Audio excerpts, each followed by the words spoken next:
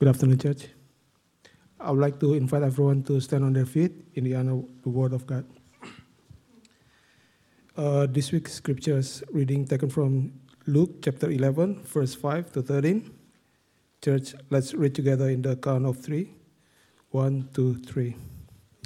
And said to them, which one of you or the friend will go to him at midnight and say to him, Friend, lend me 3 loaves, for a friend of mine has arrived on a journey, and I have nothing to set before him.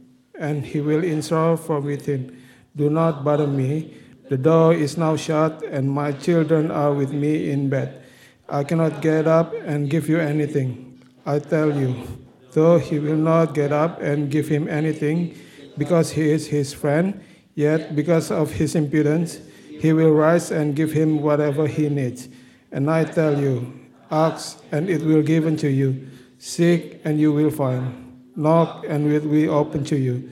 For everyone who asks receives, and the one who seeks finds, and to the one who knocks it will be open. What father among you, if his sons ask for a fish, will instead of a fish give him a serpent? Or if he asks for an egg, will give him a scorpion? If you then, who are evil, know how to give a good gifts to your children, how much more will the Heavenly Father give the Holy Spirit to those who ask him? Church, this is the word of the Lord. Praise be to God. You all may be seated. Awesome. So we are on our second sermon of Lifeline series. So if you missed out last week's sermon, I do highly recommend you to get it on Spotify or YouTube, because a lot of things that we talk about today is built from last week's sermon. Why do we find it hard to pray? Now, as a Christian, we know that we need to pray, right? I mean, earlier in our pre-service prayer, Alice mentioned there's a cliche statement that if you grew up in church, you hear it all the time. Prayer is like oxygen to our Christian life. We cannot live Christian life without prayer. Have you heard that before? Like, it's a very common statement. And that statement is true because prayer is as essential as breathing. So just as we can't live without breathing, we can't function as a Christian without praying. But here's my question. But why do we struggle to pray? Now, I'm sure we can think of many different reasons, right? For some, it might be because we don't have enough self-discipline. So what we need is to be more motivated, to have more self-will. Or maybe some of us say, well, it's because we don't plan well. Because we can't wake up early to pray if we go to bed at 1 a.m., right? So we need to plan our day better. And maybe that's true.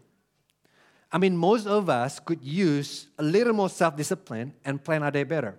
I give you that.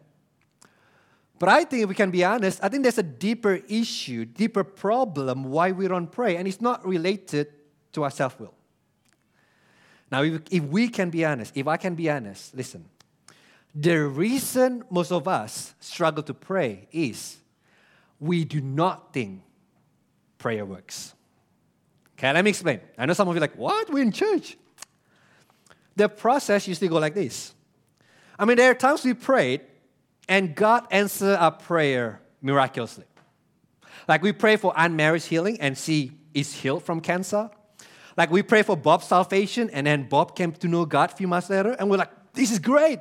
This is awesome. God answered prayer. God rocks, right? He hears our prayer and we're excited. But then there are times we forgot to pray and the thing we forgot to pray for happened. Like we promised to see that we will pray for her husband to come to know Christ. And then a few weeks later, Susie come to church with her husband and Susie thank us. Thank you for praying for us. Prayer works. And you're like, yeah, awesome. Praise God. God answered our prayer. While you're talking to yourself like, ha, ha, ha, I forgot to pray. But it happened anyway, okay? Anyone been there? Can I see your hand if you've been there? Like, look at all these hypocrites here. But there are also other times we pray. We ask other people to pray together with us. We believe God. So come on, guys, let's pray together with me. We believe that God will do something great, and we pray together. And here's the thing. nothing changed. We pray, but our parents still got divorced. We pray for the child, and we are still barren. We prayed for our loved one, and they still died because of illness. And because of it, here's what happened. We started to think, well, I'm not sure if there's any relationship between my prayer and what happened anyway. I'm not sure if there's any connection because sometimes God answered the prayer that I prayed for. Sometimes God answered the prayer that I didn't even pray for. See, my prayer don't really change anything because at the end of the day, God is sovereign and He does whatever He wants with or without my prayer. And so what ended up happening is we quit praying. Or maybe we still pray, but our prayer is simply ritualistic and not filled with faith. We don't ask God for things. Or if we do ask, here's the funny thing. We ask, but we do not expect to receive. Does anyone know what I'm talking about? Am I the only one who feels that way? And this is what Jesus is addressing in our text today. So let me give you our context first. So the passage comes right after the Lord's Prayer that we look at last week. Okay, but this is from the Luke's account. So remember how Jesus' disciple came and to ask Jesus, teach us how to pray? And then Jesus answered them by teaching them the Lord's Prayer. And after Jesus teaching them the Lord's Prayer, Jesus immediately dealt with this question of whether prayer even works at all. Why? Because Jesus understands the doubt that His disciple and we are facing. Because as long as we doubt if prayer works, we will not pray. We won't ask. And that is why Jesus tells these parables to tell us that prayer works. So if I can sum up my sermon into sentences, it is God wants to answer our prayer even more than we want to ask Him. He's more willing to bless us than we are to ask Him. And I think the reason why we struggle to pray is that we forgot that God is not simply the creator of the universe. He is our good Father. Okay, I have 3 points for my sermon. The art of asking, 3 points. Ask shamelessly, ask persistently, and ask trustfully. Let's look at the first one. Ask shamelessly. Verse 5 to 7. And He said to them, which of you has a friend will go to him at midnight and say to him, friend, lend me 3 loaves, for a friend of mine has arrived on a journey and I have nothing to set before him. And he will answer from within, do not bother me. The door is now shut and my children are with me in bed. I cannot get up and give you anything. If you ever need my help in the middle of the night and try to wake me up, I have 2 words for you. Good luck. Okay? Because I always turn my phone on silent before I go to bed. And even if somehow you manage to wake me up, let me tell you, you will not meet the pastoral smiley Yossi. You will meet the unsaved Yossi. So if we think about this story in our context, what this person does is outrageous. Can we agree? But even more in the first century Israel. Let me explain. In those cultures, hospitality is extremely important. So being hospitable is very sacred duty. So when you have a guest staying over at your house, you must treat that person well. Okay, you must provide food and shelter free of charge. So if a guest show up and you don't have food, that's embarrassing. So the story goes like this. So the story goes that one night, Ali's friend come over and Ali does not have any food for him. And it's already midnight. And there are no 24 hours KFC, convenience store, or Uber Eats. This is real problem in those days because Ali knows the demand of the culture is he has to serve food for his friend. But he has none. So what he does is he goes to his friend's house, Baba. Now, remember that this is electricity-less culture. See, for some of us, midnight is an hour before we go to bed. For them, midnight is when they are in deep sleep because they usually go to bed between 8 or 9. So that means when Ali comes to Baba's house, Baba and his family are already halfway through their sleep cycle. Then suddenly, Baba hears someone knocking on the door. Ali, wake up. My friend is staying with me tonight and I don't have any food for him. I need you to give me 3 loaves of bread. Now that's outrageous. But what make matter worse is Baba is actually sleeping with his whole family on the same bed. See, in those days, most people lived in a one-room house with one large bed where they sleep together as a whole family. So that means when Ali pounds on the door, it's not only Baba that hears it, but the whole family hears it. Now, if you are a parent, you understand how frustrating this is. It is one thing to wake you up in the middle of the night. It is another to wake all the kids up in the middle of the night, right? Because getting them to sleep again will take another several hours. Like, listen, Ali and Baba might be friends before that night. But how many of you know that after that night, their friendship is severely tested? Especially because what Ali requested is not a matter of emergency. Think about it. It's not saying, Baba, please help. My mom got into an accident. I don't know what to do. Please help me. No. This is not a matter of life and death. All Ali needs is 3 loaves of bread. It's just a simple request. So Baba says to Ali, don't bother me. Go away. It's very late already. Everyone already sleeping. I cannot get up and give you anything. Note, it's not that Baba cannot, but Baba would not. But look at what Jesus says next. Verse 8. I tell you, though he will not get up and give him anything because he's his friend, yet because of his impudence, he will rise and give him whatever he needs. Now, this is very interesting. So, eventually, Baba get up and give Ali what he asked for. But listen, Baba did not give Ali what he asked for because Ali is his friend. Baba does not get up out of friendship. But Baba does get up. Do you know why? Jesus says, Baba, get up and give Ali whatever he needs because of Ali's impudence. And the word impudence is very interesting.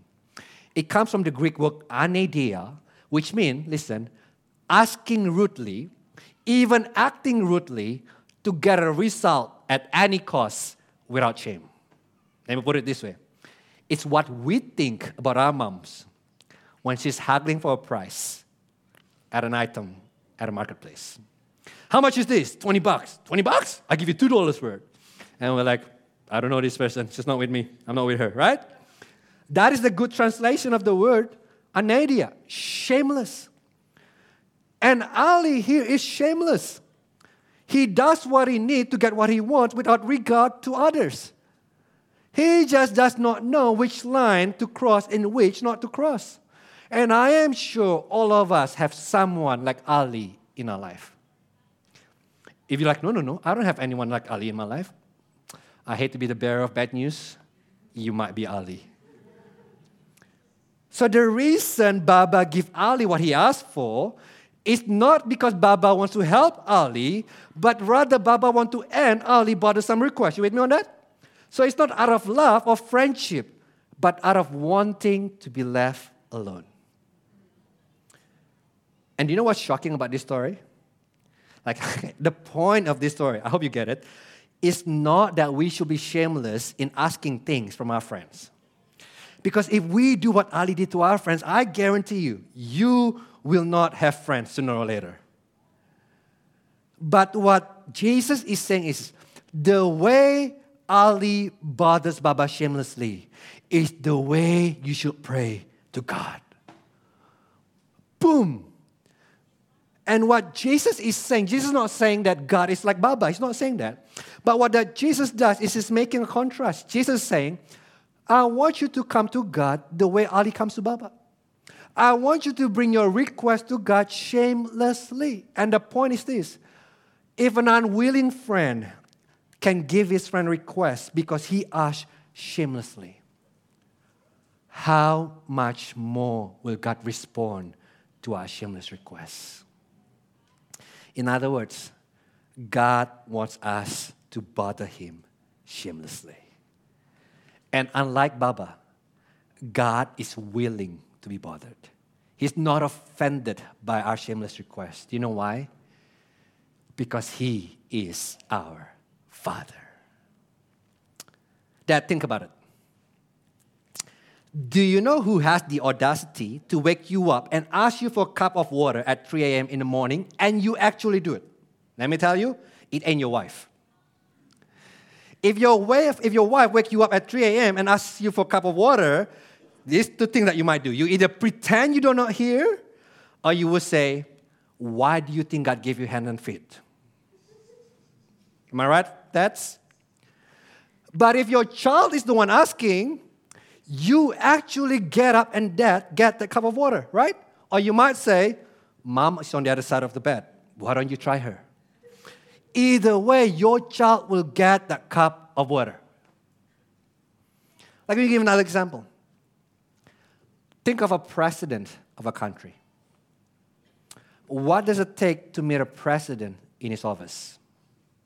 Well, we have to be important. We have to have accomplishment.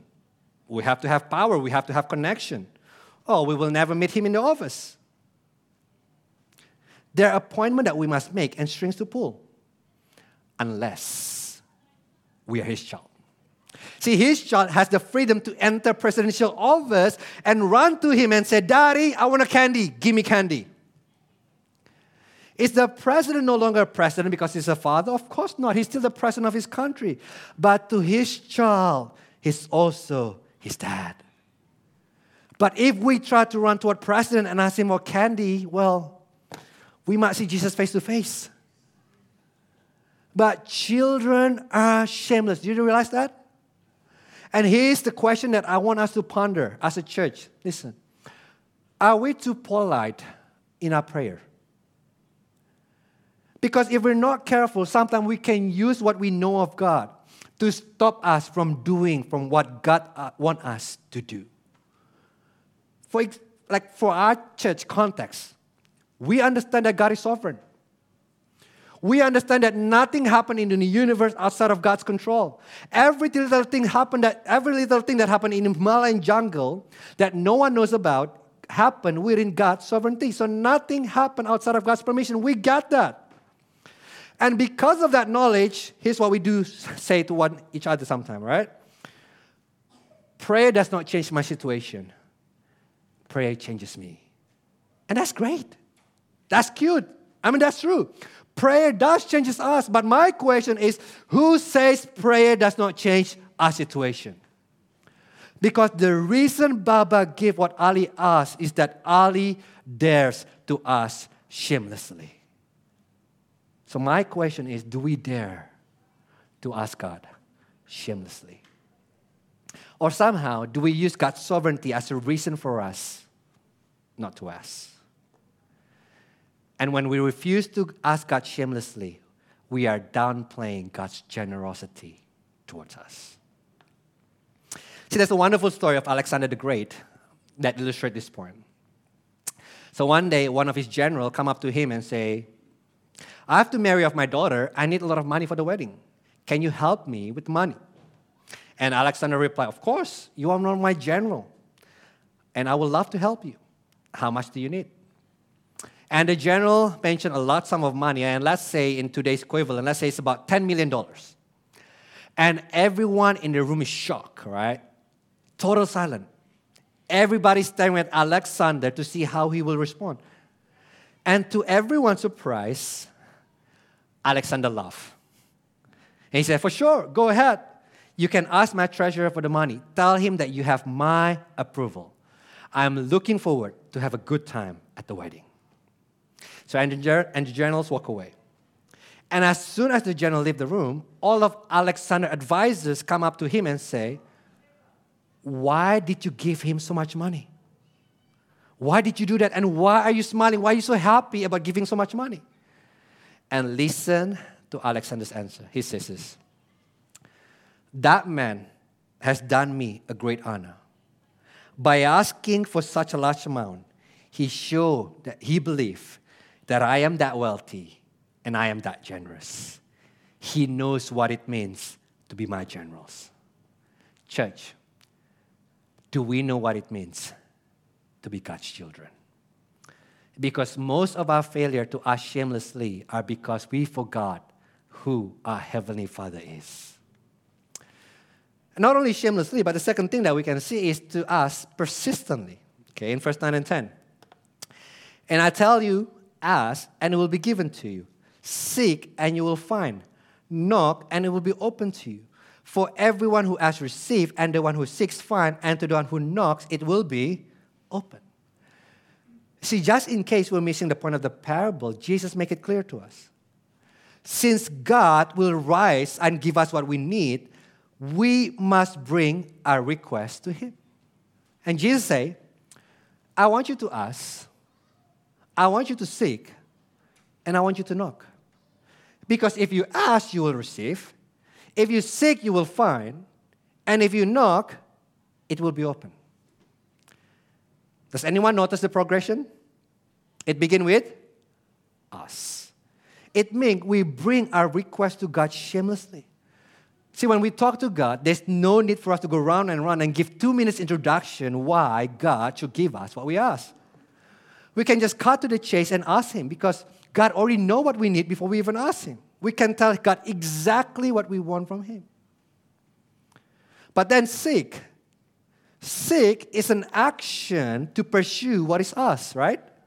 It means we do not remain idle. We do something about what we want. And it involves effort. And lastly, knock. It's about intensity. So it is asking plus seeking plus knocking. And we can't say it in English, but in Greek, the tense of this verb is in the present tense, which means continuous action. So Jesus not only saying, I want you to ask, seek, and knock. Oh no. Jesus saying is this, I want you to keep on asking, keep on seeking, keep on knocking. I want you to do it persistently because God is not indifferent to you. He hears you and He will act on your behalf. With another word, there's an invitation from Jesus here. Will we persistently pound on heaven's door until God gives us what we ask? Will we continually ask persistently until He answers? And the good news is God is very different from most parents. Parents, what do you do when your child continues to ask you for the same thing? You would say, if you ask me one more time, see where it will lead. But God say, why don't you ask me one more time and see where it will lead? This is God's invitation for us to bother Him persistently. And my question is, are we praying like this? If we can be honest, most of the time we don't, right? I mean, we might ask God once or twice, but then we stop asking. Do you know why? Because we're not desperate enough yet. Because only desperate people will continue to knock until the door is open. So that means if we're not praying persistently, it shows that we are not desperate for God's help. We are quietly confident that we have what it takes to do what we need to do. Because this culture, we understand we have the time, we have the money, we have the skill. We don't think we need God. We fail to realize how desperately we need God's help. I mean, we don't really believe it when Jesus says, apart from me, you can do nothing. That's why we don't ask persistently. But this does beg the question, right? Well, why? Why does God want us to ask persistently? I mean, why doesn't He just give us what we need the first time we ask? It will be much easier. You with me on that? Why make us keep coming back to Him for the same thing again, and again? I think there could be many reasons, but let me just highlight 3 reasons. Number 1, if we're not persistent, maybe we don't really want it that much in the first place. Isn't that true? We will keep asking. We will only keep asking if what we ask is very important to us. But number 2, our persistent asking bring glory to God. Now, some of you are like, how? Let me explain. When you ask God persistently, it is an indication of your confidence in God. See, the only reason you keep asking is that you are confident in God's goodness to answer your prayer. And we are showing God, God, you are our only hope. See, when we ask persistently, we're saying to God, God, you're it. You're my only hope. You are the only one who can help me, and I'm not going anywhere else because there is nowhere else to go. You are it. Either you help me or nothing is done. Praying once or twice does not demonstrate that. Asking persistently does, and it glorifies God. And the third, it reveals whether we understand the gospel or not. See, only those who understand the gospel can engage in this shameless, persistent prayer. Let me explain. There are two ways we can approach God: religion or gospel. See, religion says this: God is my big boss. I must be good to make him happy. And if I'm good enough, then God will hear my prayer. But if I'm not good enough, he won't give me what I ask. So everything is hinged on my performance. I must work hard and I must deserve it to get what I want from God. That's religion. But the gospel say, hold on a second, God is my Father. I can never be good enough to earn to have God's answer on my own. I can never be good enough to make God happy on my own strength. But Jesus is good enough. And Jesus has lived the life that I could not, and he has done it for me. And now, because of Jesus, I'm adopted as a son. I am God's child because of Jesus' perfect performance. And now God listens to me not because I work for it, but because Jesus has worked for it. And now I can freely come and ask God for what I need. Can you see the difference? The way we ask God reveals whether God is our boss or God is our Father. An employee knows that he must earn it before he can get something from his boss. A child just knows his father loves him and has the guts to ask him persistently. And isn't that how family works?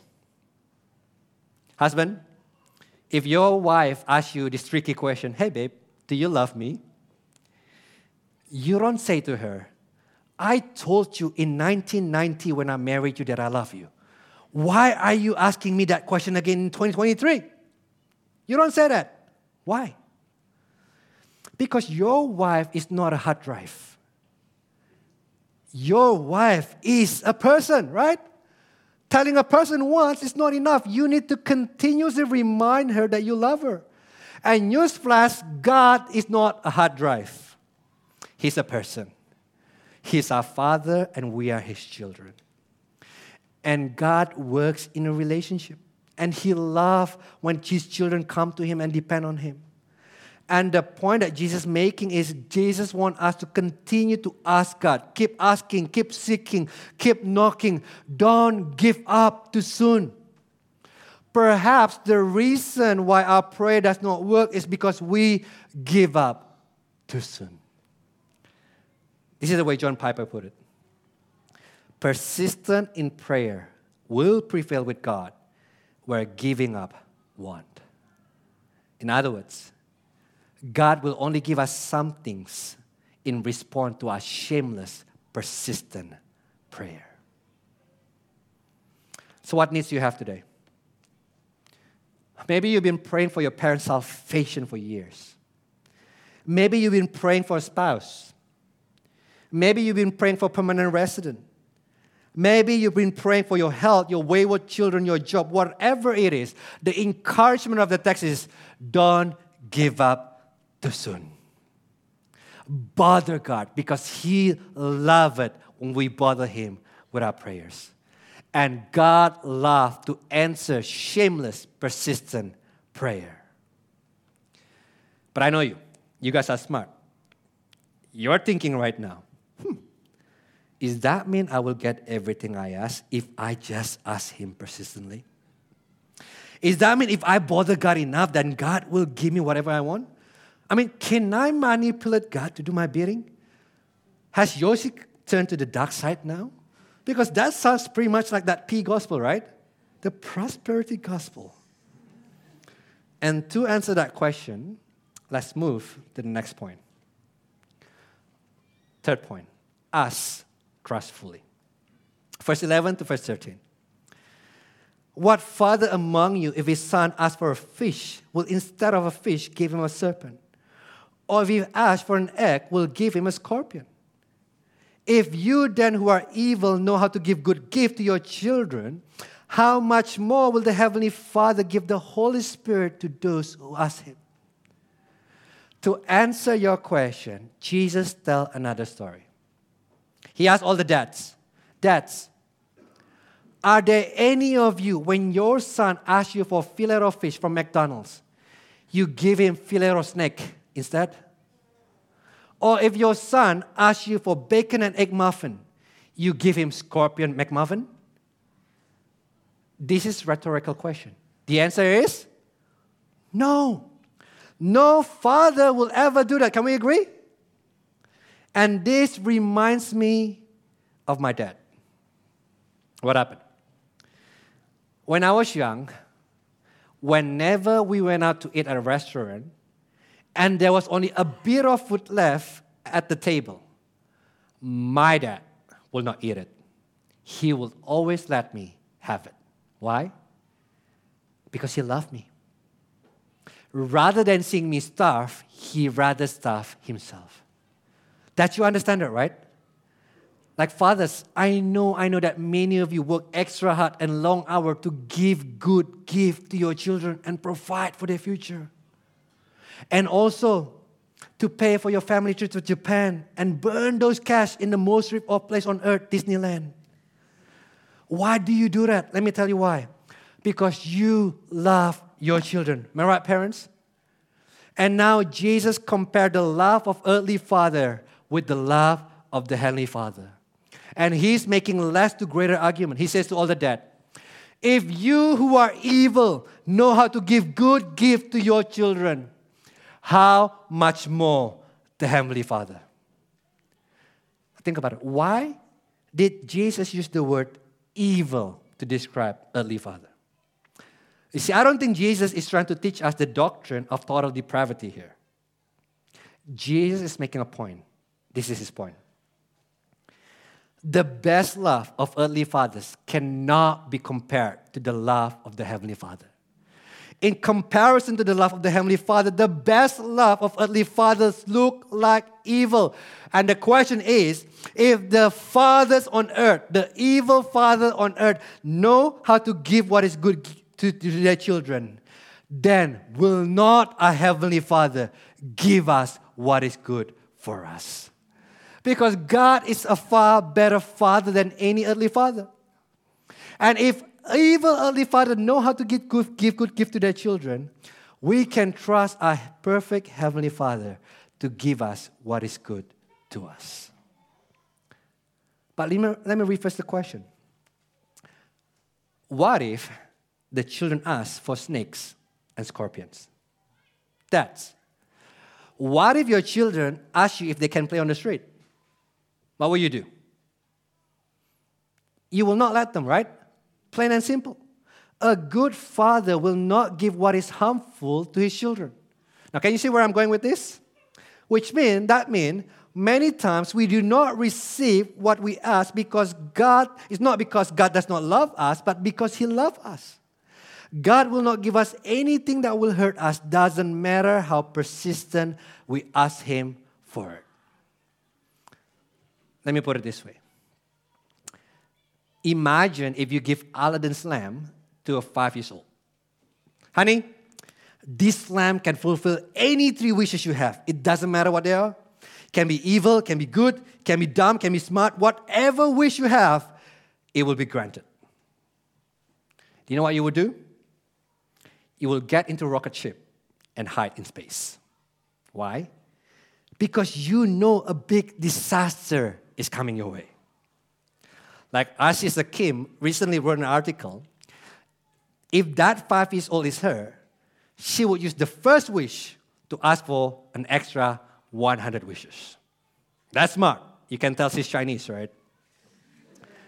But then, even then, she will still use the other 102 wishes to destroy the world. Right? Because I know that a 5-year-old would ask for a ridiculous thing. The same with prayer. Prayer is powerful because prayer gives us access to the God of the universe. But most of the time, we do not know what we are asking. We might think that we are asking for fish and egg, while in fact, we are asking for snake and scorpion. So if we're Christian and we have been asking God persistently and God has not given to us, it might be because we are asking for scorpion. And it does not matter how much we beg God for it. He won't relent. He will not give us what is harmful to us because God is committed to only giving what is good to His children because He is the perfect Father. I love the way Tim Keller put it. He put it this way. God will either give us what we ask or give us what we would have asked if we knew everything He knows. However, there's a surprising twist at the very end of the passage. Do you guys notice the twist at the end of the passage? It seems like anticlimax if we read it. Verse 13. If you then, who are evil, know how to give good gift to your children, how much more will the Heavenly Father give the Holy Spirit to those who ask Him? And we're like, wait, the Holy Spirit? What does the Holy Spirit have anything to do with all of this? I mean, this is not what I want. This is not what I have in mind when I ask God. I'm asking God to give me what I want, not the Holy Spirit. Why on earth does Jesus bring up the Holy Spirit? That's disappointment. And if we think that way, we can't be more wrong. Because this is the climax of the whole passage. See, we don't understand that. It's because probably we don't understand who the Holy Spirit is. The Holy Spirit is not some magical power that gives us the ability to push people on their heads and make them fall. The Holy Spirit is the third person of the Trinity, which means He's not less than God the Father.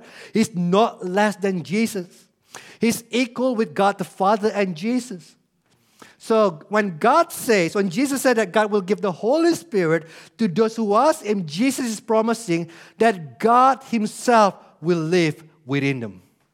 And that is the greatest gift God can give to anyone, Himself. In other words, Jesus is saying, if you know what you really need, if you really know what the most important thing is, you will ask for the Holy Spirit. Let me tell you why. Because it is the Holy Spirit's job to awaken us to our relationship with God.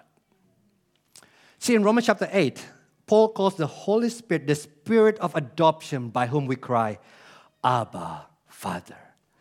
That means the only reason that we can have God and love God as our Father is because God has given us the Holy Spirit. It is the Holy Spirit that makes the love of God real inside of us. See, it is one thing to know that God loves us. It is another to feel that God loves us. So we don't just say, yes, I know what the Bible says. I know what the Bible says that God loves me, but we sense Him. We are excited by Him and we are melted by His love. And that is the work of the Holy Spirit. And that is what we need above all else. You know what we need? We need to regain our instinct as children. Here's what I mean. If we watch little children, can we agree that we will see, they instinctively do everything we talk about. Instinctively, they come to their parents shamelessly and persistently. Instinctively, they trust their parent and expect their parents to love them and accept them. Instinctively, they know that. No one needs to teach that to them. They might have had a temper tantrum an hour ago, but they don't care about that. The next hour, they come to their parents and expect their parents to accept them and love them. Am I right, parents? I mean, they don't think because I threw a temper tantrum 1 hour ago, I will be kicked out of their family. They don't think that way. They're not worrying whether they deserve it or not. They just come. It is instinctive to children to do that. But here's what happened. As they grow up, they lose this instinct. They unlearn it. They begin to think that they have to earn their parents' affection through their performances. And the role of the Holy Spirit in our life is to restore that instinct back to us. So what does it mean to grow as a Christian? It means to regain our instinct as children and recover childlike responses toward our Heavenly Father. And church, let me tell you, this is our greatest need. Do you know why we struggle to pray? Do you know why we're angry at God for that unanswered prayer? Do you know why we are bitter at God for not doing the way we want? Do you know why we are anxious about our future? Do you know why? Because we forgot God is our Father. We don't pray the way we ought to pray because we forgot that the God of the universe is our Father. That's the bottom line. And that is what the Holy Spirit is the best gift our Heavenly Father can give us. Because the Holy Spirit restores that childlike instinct. And Jesus promised, God will give the Holy Spirit to those who ask Him. So ask Him. And let me close with this. But do you know what it cost us, what it cost God to give us the Holy Spirit? Do you know what it cost God to give us the spirit of adoption? Do you know why we can sing to God from our heart, Abba, Father? Do you know why today we can be part of God's family?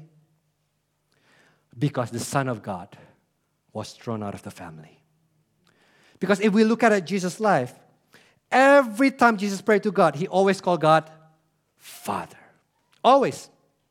Whether He was praying alone or praying in front of people, He kept saying, Holy Father, Abba, Father, always. But there's only one time where Jesus cried out to God, not as a child. He didn't say, my Father. He didn't say, Holy Father. He said, my God, why have you forsaken me? It happened at the cross. Why? Because at the cross, what happened is Jesus took the punishment of our sin. And His name was blotted out from the family card. Jesus was getting what we know deep inside our heart we deserve. And that is what? Total rejection from God. We rebel against God and we deserve total rejection. But in one act of grace, Jesus got what we deserve. His name crossed out from God's family card so that when we believe in Jesus, our names are forever written in God's family card. Now we can know for sure that our Heavenly Fathers listen to us and love us unconditionally. Now we know for sure that He's committed to our good. Now we know for sure that all that is left for us is mercy and kindness. You know why? Because the judgment, the condemnation that we deserve has been paid once and for all. And that is why we can cry out together with Paul in Romans 8:32. He who did not spare His own Son, but gave Him up for us all, how will He not also with Him graciously give us all things? The cross of Jesus assures us that God always listens to us and He will never, ever turn us away. God may not always give us what we ask for, but if we are His children, He will always give us what is good for us. So here's the encouragement. Don't stop asking. Keep coming to Him. Ask Him shamelessly, persistently, and trustfully. And our Heavenly Father will not fail to give what is good for His children. Let's pray.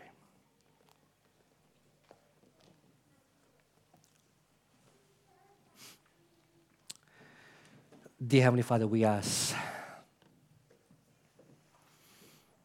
that You remind us once again who You are. You are a good Father, Lord. That You want us to continue to bother You. You want us to continue to come to You with our shameless, persistent requests. And for the time, Lord, that we are too prideful to do that, forgive us, Lord. But I pray that we remember today, Lord, that what we deserve is condemnation.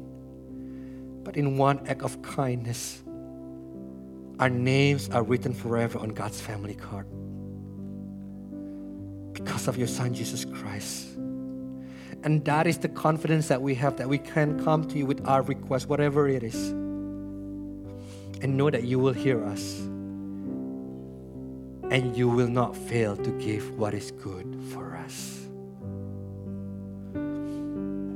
So give us the confidence, Lord. Give us the courage to ask shamelessly, to ask persistently, to ask trustfully. Help us, Lord. And for the time again and again that we refuse to do that, pray that you soften our heart. Help us to see how desperate we are in need of you, Jesus. Humble our heart. And not only humble our heart, but also embolden us, Lord, to bring our requests to you. And we ask this in the name of your beloved Son, Jesus Christ, we pray.